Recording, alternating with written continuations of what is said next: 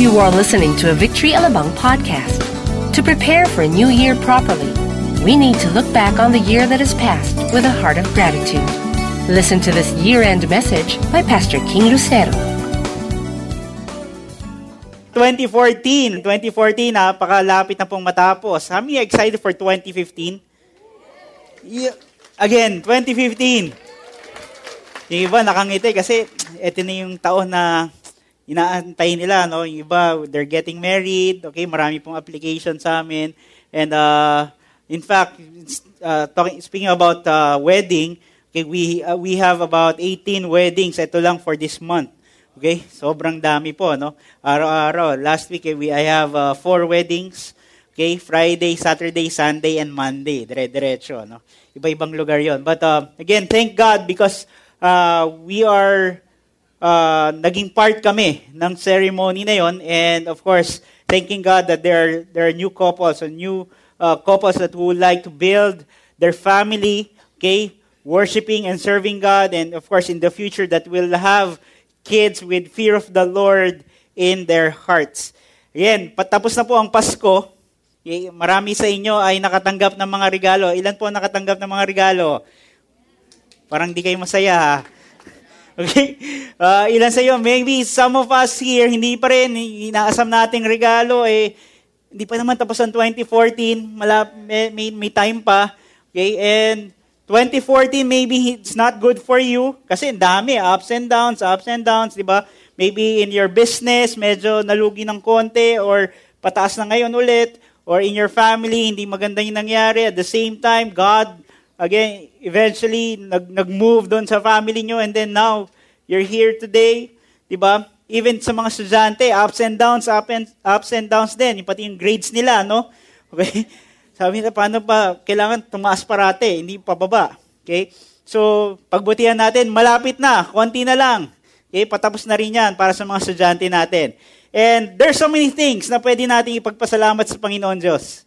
Tama ba? Actually, nagpa-survey po ako sa isang, sa Facebook. Okay? Sa Facebook po, sana makita natin, nagpa-survey po ako. Sabi ko, ano ba yung pinagpapasalamat mo sa Panginoon sa 2014? Yung iba po, ito yung mga sinagot nila. Sabi nila na, papasalamat ako sa church and fellowship. Hindi niya in-elaborate, pero thankful siya kasi merong church at merong fellowship na nangyayari. Okay? Other people also said, new friends from church. Ilan po sa inyo naka-receive ng new friends dito po sa mga gawain natin dito sa Victory? Okay, 5. 10. Okay. You have new friends, di ba? Ako po, nung college ako, unang-unang panalangin ko sa Panginoon, sabi ko, Panginoon, sana makatagpo ako ng tunay na mga kaibigan dito sa simbahang ito. And true enough, after a week, God gave me friends, okay, na tutulong sa akin kung paano maglakad patungo sa Panginoon Diyos. Okay? There are people also, sabi nila, gusto ko, papasalamat ako sa Panginoon kasi mas lumalim yung pagkakakilala ko sa Kanya. And that's my prayer actually. That's our prayer for you. That every day ay lalalim at lalalim tayo yung relasyon natin sa Panginoong Diyos. And how many here you will say, Lord, Pastor King, gusto ko niyan. Diba? Gusto kong lumalim lalo sa Panginoong Jesus. Okay? Sa Panginoong Diyos. And another thing is also, faithfulness ni Lord in fulfilling His promises para sa mga anak namin. How many are thankful for your family? Come on now. How many are thankful for your businesses? Or sa mga may business po kayo. How many are thankful or grateful sa trabaho ninyo? Di ba? Ito, hirap nga eh. Di ba? Wala naman po madaling trabaho eh. Di ba? Thankful. There's so many things. Okay, marami pong sumagot dyan. Pero for me personally, I would like to say thank you to God. Okay? Para saan po? Ito po, sa aking pamilya. Okay, ito po ang aking pamilya. Yan po ang aking anak na panganay, si Danay, 9 years old. Pangalawa po yung maputi. Siyempre, kakulay ko yan. Okay? Siya si Noel. Okay, 5 years old. And yung bago po naming baby, 4 months old. Okay, and of course, ang aking magandang asawa, may bahay. Ayan, nandiyan po siya sa likod. Kaway ka naman, babe. Yan. Love you. Kanina wala yun eh. Mga foggy points. Okay. Thankful po ako sa asawa ko dahil sinusuportahan niya po ang bawat pinapagawa sa akin ng Panginoon Diyos. No? Thankful ako dahil naiintindihan niya kahit ganito ko kakulit. Okay? Yung pasensya niya umahaba. Thank you, Lord. Binibigyan mo siya ng pasensya para sa amin. And thankful ako sa pamilya namin because, again, this is my prayer ever since, that we'll have really, na magkaroon ng pamilya na talagang sumasamba at nagpupuri sa Panginoon. And another thing na pinagpapasalamat ko sa Panginoon ay, of course, yung health ng aking biyenan. How many of you love your in-laws? Parang paano ba ito, Pastor Jonathan? Kailangan yata natin ng series doon, no? How many of you love your in-laws? Di ba? Yan! I love my mom-in-law, okay? Okay, actually, nagkaroon po na stroke siya, 3 weeks ago. But we prayed and of course, because naagapan ito, nagkaroon din po ng rehab and now she's getting better, nakakapaglakad na ulit, even the speech, bumalik na rin. And thankful kami dahil, of course, 3rd stroke niya na yun. Thankful kami kasi binigyan pa rin ni God ng chance, okay, na mas lalo pang makilala ng aking mother-in-law ang Panginoong Jesus. And yun po yung prayer namin na ma-encounter niya, si Jesus Christ, okay? Every day. And there's so many things. Marami pa. Kung isusulat ko dito, ilalagay ko, marami pa akong pwedeng ipagpasalamat. Of course, nagpapasalamat ako dahil binigyan niya akong kaibigan tulad ni Pastor Jonathan Ramirez. I love you. And of course, the church. Thank you for everyone. Okay, not just here attending our church, but even seeing you growing in the Lord, even making disciples and honoring God. And again, and so on. Ang dami. Di ba? Ang dami po. Pero, ang tanong ko, bakit ganun? Marami pa rin hindi grateful na tao. Kahit na sobrang blessed na siya, marami pa rin hindi grateful. Di ba? Marami. Bakit?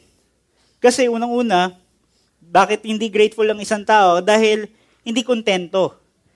Binigyan mo na nga ng isa, sasabihin sa'yo, kulang. Pwede ba 3 pa? Tama ba? Binigyan mo nga ng isang buo, ay, kulang to. Hindi na nakontento. And we need to learn how to be, what? Na maging kontento sa buhay. Hindi naman yung false parang contentment. Hindi. Pero kung meron ka, of course, kailangan mo rin ibahagi. Diba? Another thing, bakit hindi grateful o maraming hindi grateful na tao? Okay? Pangalawa po, they compare themselves to other people. Kinukumpara nila, bakit si ganyan? Ito ang na-receive. Bakit si ganito? Ito ang trabaho, tapos pareho lang naman kami. Ako walang kotse. Hello? Bakit ang kapitbahay ko? Okay, hindi, siguro wala dito, no? Okay? Diba? You compare yourself with other people. You compare yung mga ginagawa natin sa bahay, sa trabaho, o maging sa sarili. Kino-compare natin yung sarili natin sa ibang tao. Kaya hindi tayo naging grateful. Kasi ganyan ito lang ako ito. Diba? Position, entitlement. O bukod doon, of course, pag may entitlement ka, sinasabi mo, di ba, naka-receive ka ng bonus, kailangan ko yan Ako, pinagpaguran ko yan. Ba't ako magte-thank you? Di ba? Dapat lang may bonus. Paano kung wala? Right? Excitement. There are some people, okay, ungrateful, hindi sila grateful because of excitement, katulad ng mga bata. Pag binigyan mo yan ng regalo, matutuwa yan. Tama ba? Yay! O anak, anong sasabihin mo? Tuturuan mo pa yung bata. Tama ba? Say thank you to daddy, to tita, ninong, ninang. Diba? Tama ba? Kasi excited Pag bata lang po yun. Pero pag matanda na, katulad natin, dapat be grateful. Diba? Tama po ba? Binigyan ka, anong sasabihin mo? Thank you, ang babait ninyo. Di ba? Maraming salamat. But today, we're gonna learn from a story kung paano ba tayo magiging grateful. Paano ba tayo magiging grateful sa buhay no matter what na pinagdadaanan natin. Kung ano man yung ma-receive natin, ano man yung matanggap natin sa buhay, ano man yung mangyari sa atin sa buhay, we need to be grateful in this life. Okay lang po ba tumayo tayong lahat? Babasahin natin sa Luke chapter 17, verses 11 to 19.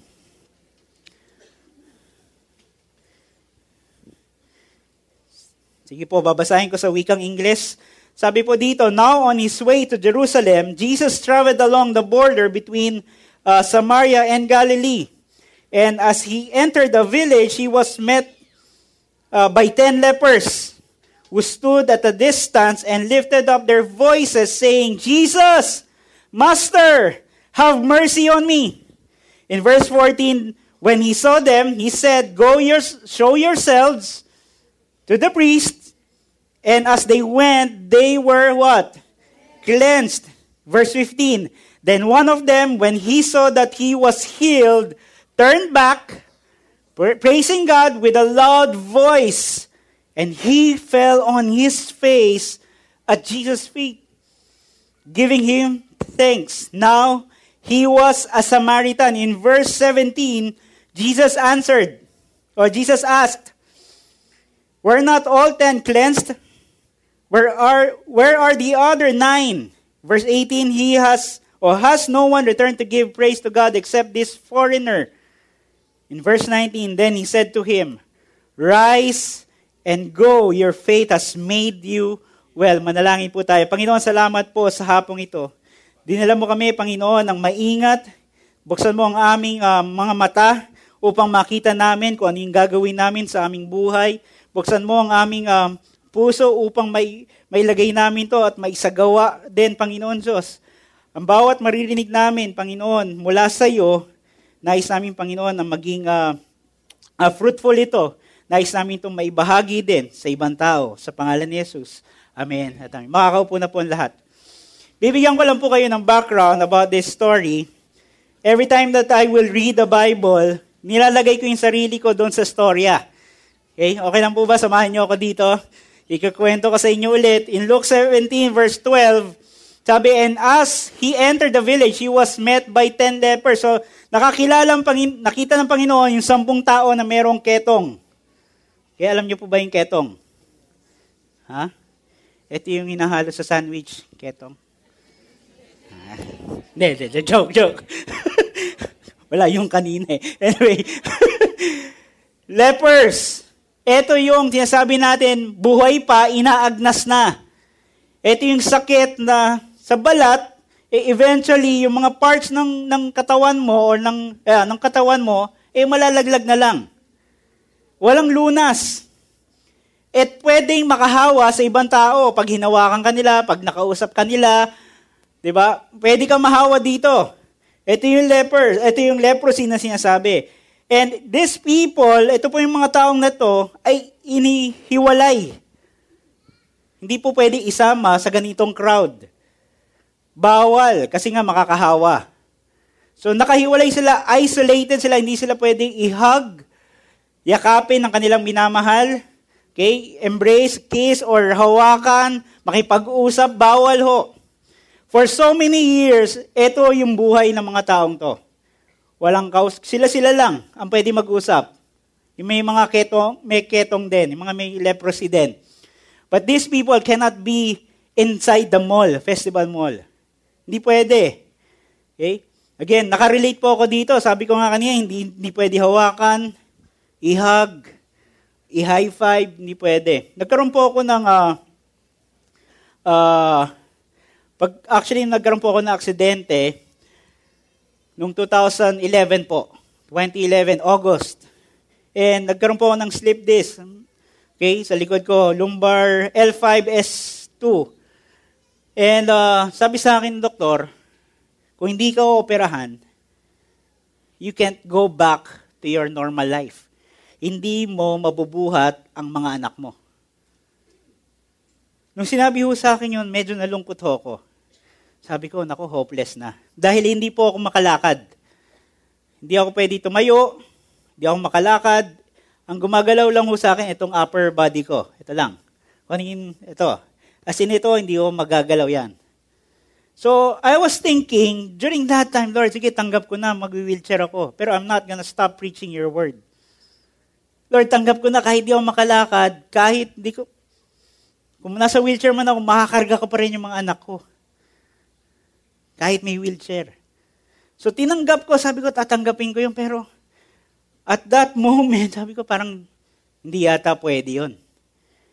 Sabi ko, parang bumaba yata yung pananampalataya ko. But me and my wife declared, I'm gonna be healed. 2011, 3 months after that, nag-rehab po ako for 36 sessions. After the rehab, nakapaglakad po ako. And thankful ako sa mga tumutulong sa akin, yung mga PT. Sabi niya, tiyatanong nila sa akin, sir, masakit ba? Sabihin ko, masakit. Sige pa, sir, sasaktan pa natin. Pupush ka kasi nila to go beyond your limit. Sabi ko, wow, okay to And naging faithful ako doon sa pinapagawa, sa instructions, everything. Sige, gawin ko lang to. Ayokong madaliin. And I was thanking God, Lord, thank you. Na-appreciate ko ngayon yung paa ko. Na-appreciate ko yung legs ko, yung back ko. Everything. Sabi ko, wow, napaka-importante. But some of us here, there are small things in our lives. It's either body parts natin, sitwasyon sa buhay natin, sa pag-aaral mo, sa buhay, may asawa, small things na hindi mo na-appreciate. Na kailangan natin ngayon i-appreciate. Hindi ko po nasabi to kanina, but I did so many memorial services already. And every time that I will do that, medyo nalulungkot lang din ako, syempre. Kasi yung mga taong nagsasalita doon sa eulogy is, they will honor their loved ones on that particular day. But sabi ko, I think, dapat kung buhay pa, dapat i-honor mo na. Thank them. Hanggat naririnig pa nila. Send them flowers hanggat nakikita at naaamoy pa nila yung mga bulaklak. And because of these things, you know what? We need to be grateful with this life. We need to be grateful all the time. Okay? Again, let me continue. In verse 14, when he saw them, he said to them, go and show yourselves to the priest. Konti lang po, background. Kasi yung mga priest po, sila lang magde-declare kung okay na, magaling na yung mga ketong nila. Okay? Pwede na silang umuwi. Priest lang po makapag-declare nun. Approval. And as they went, they were cleansed. So papunta pa lang sila, napansin nila, teka, wala na. Wala na yung mga sugat, wala na yung amoy, wala na yung lumps, wala na. Magaling na. I'm just assuming, no? The reason why hindi sila nakabalik, dahil umuwi na siguro sila. Dumiretso na sa mga pamilya kasi for so many years, hindi nila nakakasama ang kanilang pamilya. Let me continue. Okay, in verse 16, I'm gonna go to the last part ng 16. Now, he was a Samaritan. To give you a background, mga Samaritan po ay galing, of course, sa Samaria. Ang Samaria po ay isang lugar kung saan po ay kilala rin sa mga kriminal na tao. Doon yung taguan nila, ika nga. The same time, yung mga Samaritans po, ito ay parang second class na mga tao na Jew and Gentiles ay nag-asawa, kaya nagkaroon ng mga Samaritans. Okay? So, hindi yun matanggap ng mga tao na mayroong Samaritan kasi hindi purong descendant ni Abraham. Sabi nga po, the Samaritan is a foreigner, a stranger, one who is not a pure descendant of Abraham. So kailangan maintindihan natin to. Leper na, Samaritan pa. Okay? Babalikan natin yan. Pero on verse 17, nagtanong ang Panginoon ng tatlong questions. Una, Were not 10 cleansed? Di ba may 10 na may nilinis ko? Pangalawang tanong, where are the 9? Nasaan na sila? Excited umuwi ng bahay. Okay? So, may mga nabasa po ang commentaries na yung Siyam are not Samaritans. Assuming. Because they have their own family. But this particular Samaritan, pag sinabi mong Samaritan ka, outcast ka. Isolated. No one will accept you, actually. Okay? Or, criminal ka. I remember lang, sabi ko, nung nag-aaral po ako, pinag-aaralan ko to, wow, merong part na story na good, ang title, The Good Samaritan. Sabi ko, so ibig sabihin, wala talagang Good Samaritan? But Jesus elevated them, okay, that they are good. Baga, walang discrimination. Kasi labeled sila, pag sinabi mong Samaritan, ay, masamang tao yan. Okay, let me continue. Nasaan na? Sabi ni Jesus, nasaan na? Nasaan na yung Siyam? Di ba dapat bumalik kayo 10, ba't ikaw lang? So again, maybe excited nila, umalis na sila, umuwi na, hindi na nag-thank you sa Panginoong Yesus. Kaya umuwi na. Now, how can we be a grateful person? Paano ba tayo magiging grateful sa buhay natin ngayon? Even though marami tayong pinagdadaanan, good or bad, we need to be grateful to God. Now, how? We need to acknowledge 2 things. Number 1, things we need to acknowledge so that we can be grateful is number 1, the gift. Again, ilan po sa inyo naka-receive ng regalo ngayong Pasko? Diba? Maybe inaasam niyo yun, ito yung wish gift nyo for this year. Sabi mo, ito gusto ko magkaroon ng iPad. May nagregalo sa yung iPad, di ba? Gusto ko ng laptop bago. Di ba? Eto ngayon, may nagregalo sa iyo t-shirt. Ang size small, large, ang niregalo sa iyo small. So, inisip mo, matutuwa ba ako dito o mainis ako? Large ako Tas small bibigay mo? Iniinsulto mo ba ako? Or the other way, hey, thank you for believing me, papayat din ako. Kaya small lang niregalo mo sa akin. Di ba? Here you are, may nagregalo sa iyo, jacket. Bigyan ng jacket to. Sabi mo, ayoko niyan. Hindi grateful. Bakit? Kasi yung jacket gawa sa lumband.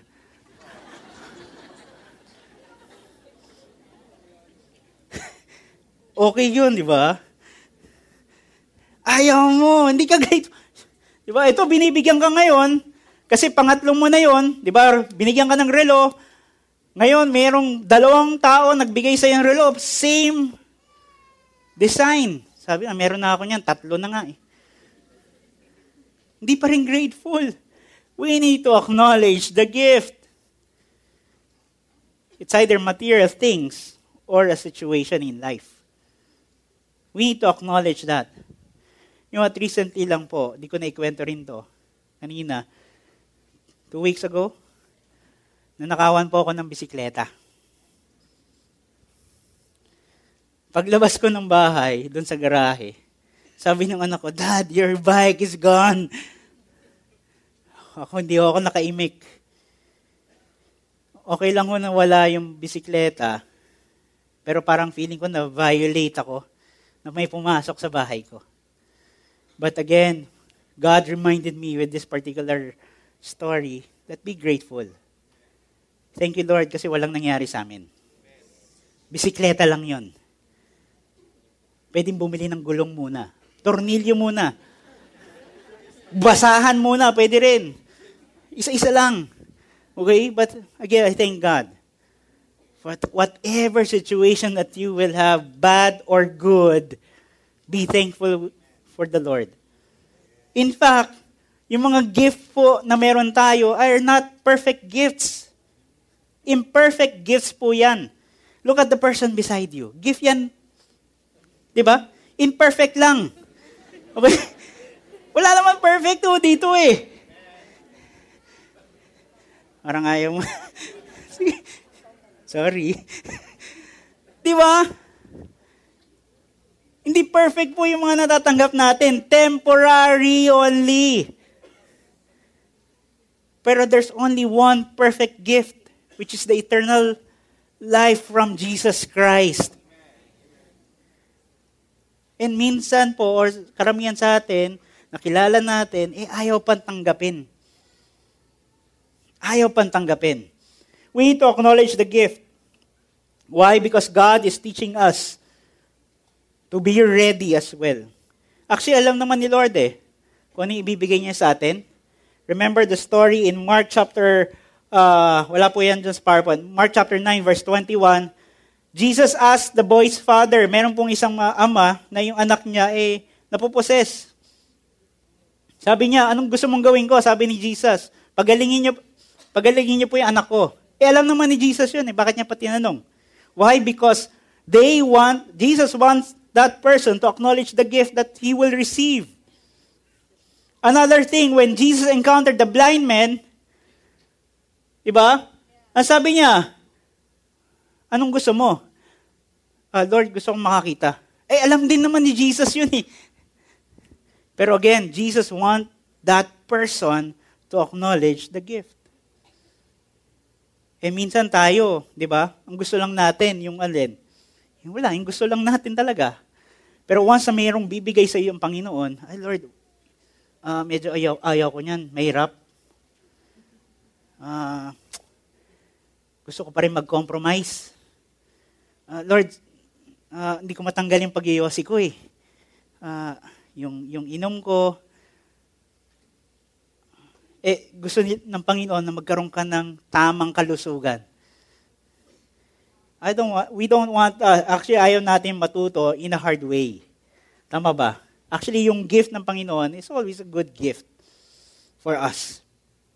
Another thing, we need to appreciate the things that God has been given to us. Situation man or bagay man.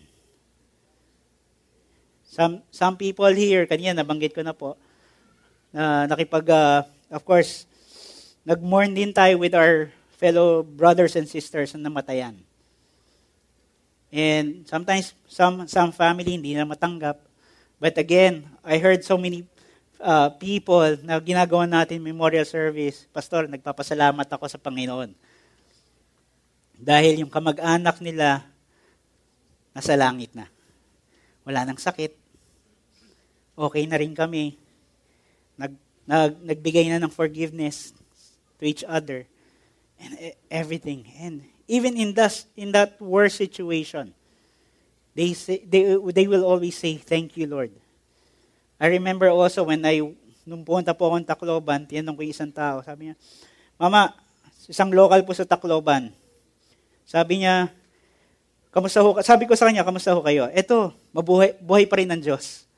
Kahit nawalan ako ng asawa, nawalan ako ng bahay, nawalan ako ng kamag-anak, nag-iisa lang po ako sa buhay ngayon. Pero, alam ko, may pag-asa ang Panginoon, sa Panginoon. The same way with the lepers. They cried out, "Lord, have mercy on us." And again, Jesus gave the gift. Gave the gift. Everyone can get a gift. Lahat naman ho tayo pwede. Lahat tayo pwede. Pwede tumanggap. Again, God is always offering good gifts. But most of the time, we are the one rejecting Him and the things that He wants for our lives. Pangalawa po, what do we need to acknowledge? Okay? Pangalawa, this one, 1 Thessalonians, in everything, we need to give thanks to God. In any circumstances. Magbigay tayo pasasalamat sa Panginoon. Pangalawa po, things we need to acknowledge so that we can be grateful is the giver. When the leper turned back, siguro papunta pa lang siya, napansin na niya kagad, magaling na ako. Again, going back, Samaritan po ito.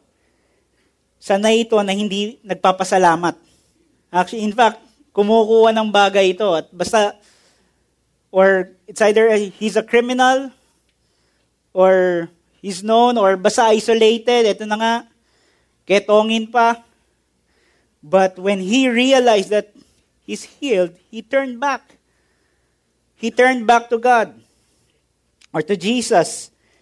Verse 15, then one of them, when he saw that he was healed, turned back praising God with a loud voice, and he fell on his face at Jesus' feet.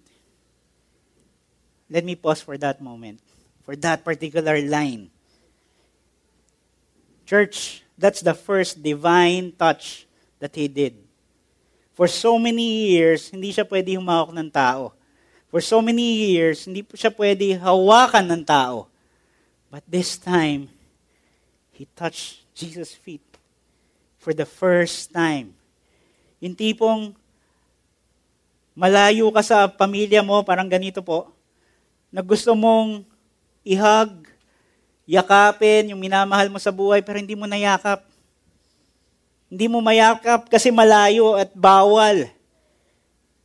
Pero at this moment, with the leprosy guy, one leper, his response was really to worship God, saying, thank you, Lord, I can touch you now. A divine touch from God. Remember also the blind man.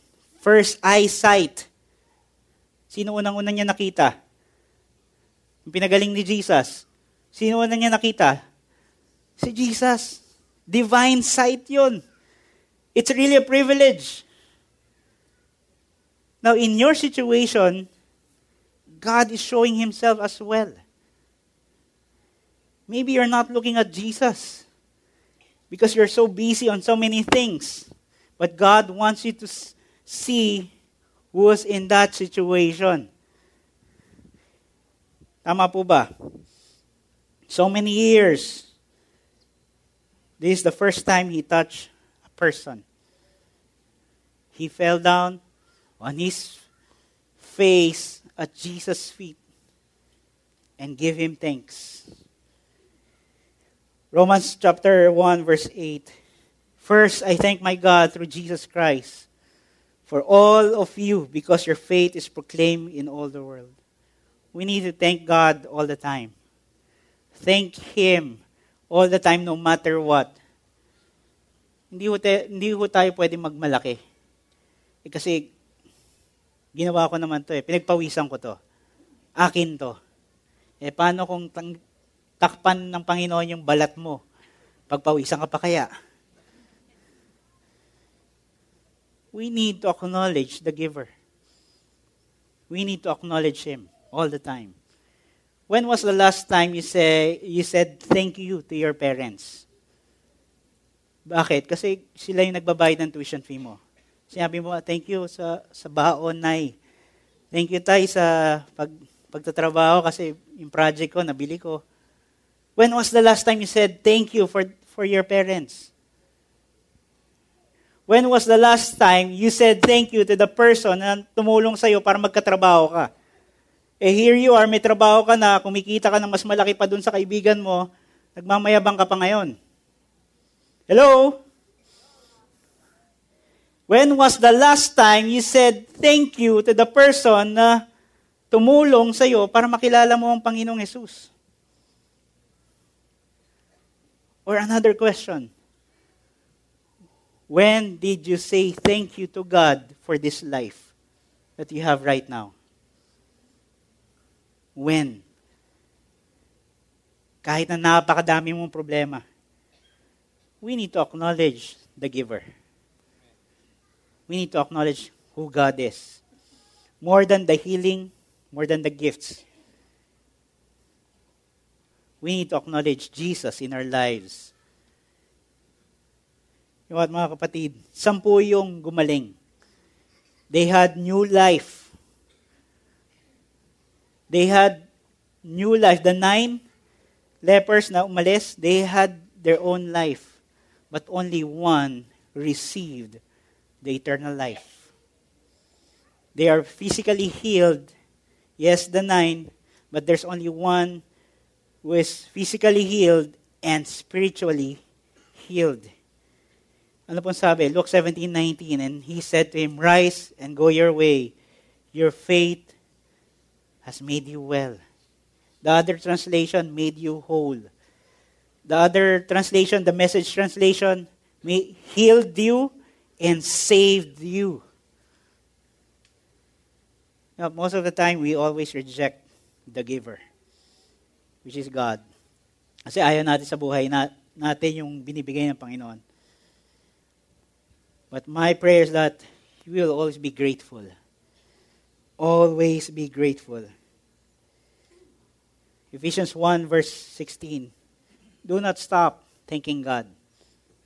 I do not cease to give thanks for you, remembering you in my prayers. Always say thank you to God, no matter what.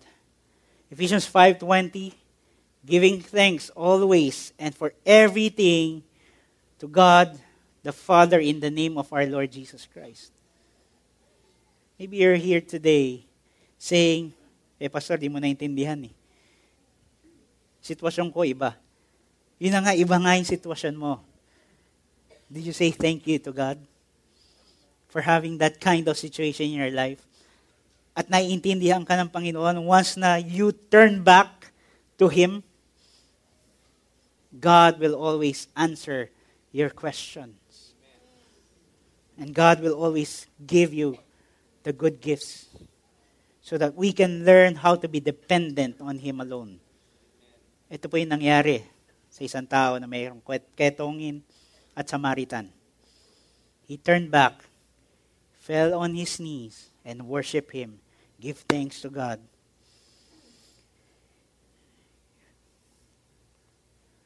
You know what? We don't deserve anything. Here on earth, we don't deserve things, but Jesus became our everything. And that's what God is offering us tonight or today. He's giving us gifts. He's giving His perfect gift to us, which is Jesus Christ. Can we all pray right now? Heavenly Father, we thank You that You will continue to give us gifts, good gifts, Lord. And yes, Lord, we acknowledge Your gift. Situation man, material things, but most especially for giving us Jesus Christ as Lord and Savior.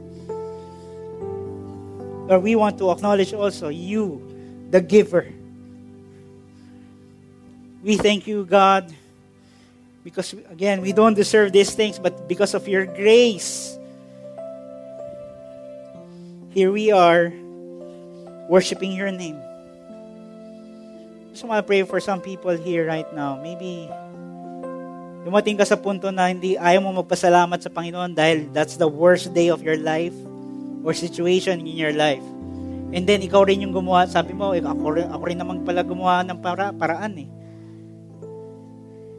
And now you heard this message. You know what? God helped you in that situation. All you need to do is just turn back and worship Him. Give thanks to Him. And how many here also that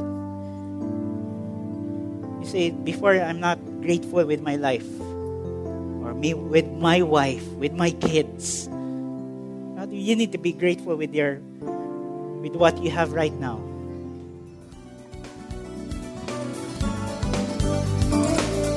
We hope you were inspired by that message. On behalf of Victory Alabang, we wish you a happy and blessed New Year. Thank you and stay connected.